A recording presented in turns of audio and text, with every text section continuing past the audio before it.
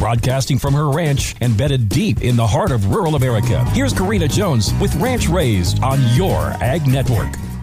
With less than a week away from Thanksgiving, let's take a look at an American favorite that might be on your table. Thanks for tuning in to Fun Fact Friday right here on Ranch Raised. Cranberries are a showstopper on any holiday table. They are bursting with tart flavor and are at the top of the list of healthy foods. Besides being high in vitamin C, manganese, and fiber, cranberries are rich in phytonutrients, particularly antioxidants, which are essential for all-around wellness. The U.S. harvest season for cranberries runs from around mid-September until the end of October, just in time for Thanksgiving. 3 of the top cranberry states are Wisconsin, Massachusetts, and Oregon. Wisconsin, the largest producer of cranberries in the United States, grew roughly 59% of the crop in 2020. Production of cranberries has gradually increased since 1990 as consumption has expanded from seasonal to year-round. This increase is driven in part by the rise in cranberries used in processing, mainly for juice and juice blends. There is no comparison between home-cooked cranberry sauce and the canned stuff.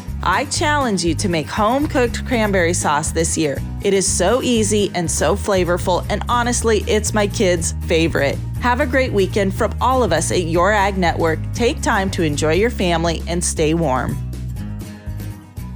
Tune in and turn on to America's Hot Barn Report, now coast to coast and border to border. Find true price discovery from some of the hottest sell barns in the nation, plus interesting interviews with movers and shakers in the beef industry. Sound boring? No way. That's just my jam. Well, that's probably an easy one. I like any cut of beef. Very cosmopolitan. Darn funny, too. Check it out, America's Hot Barn Report, weekdays on Sirius XM 147 and Great American Hometown Stations. Enough said.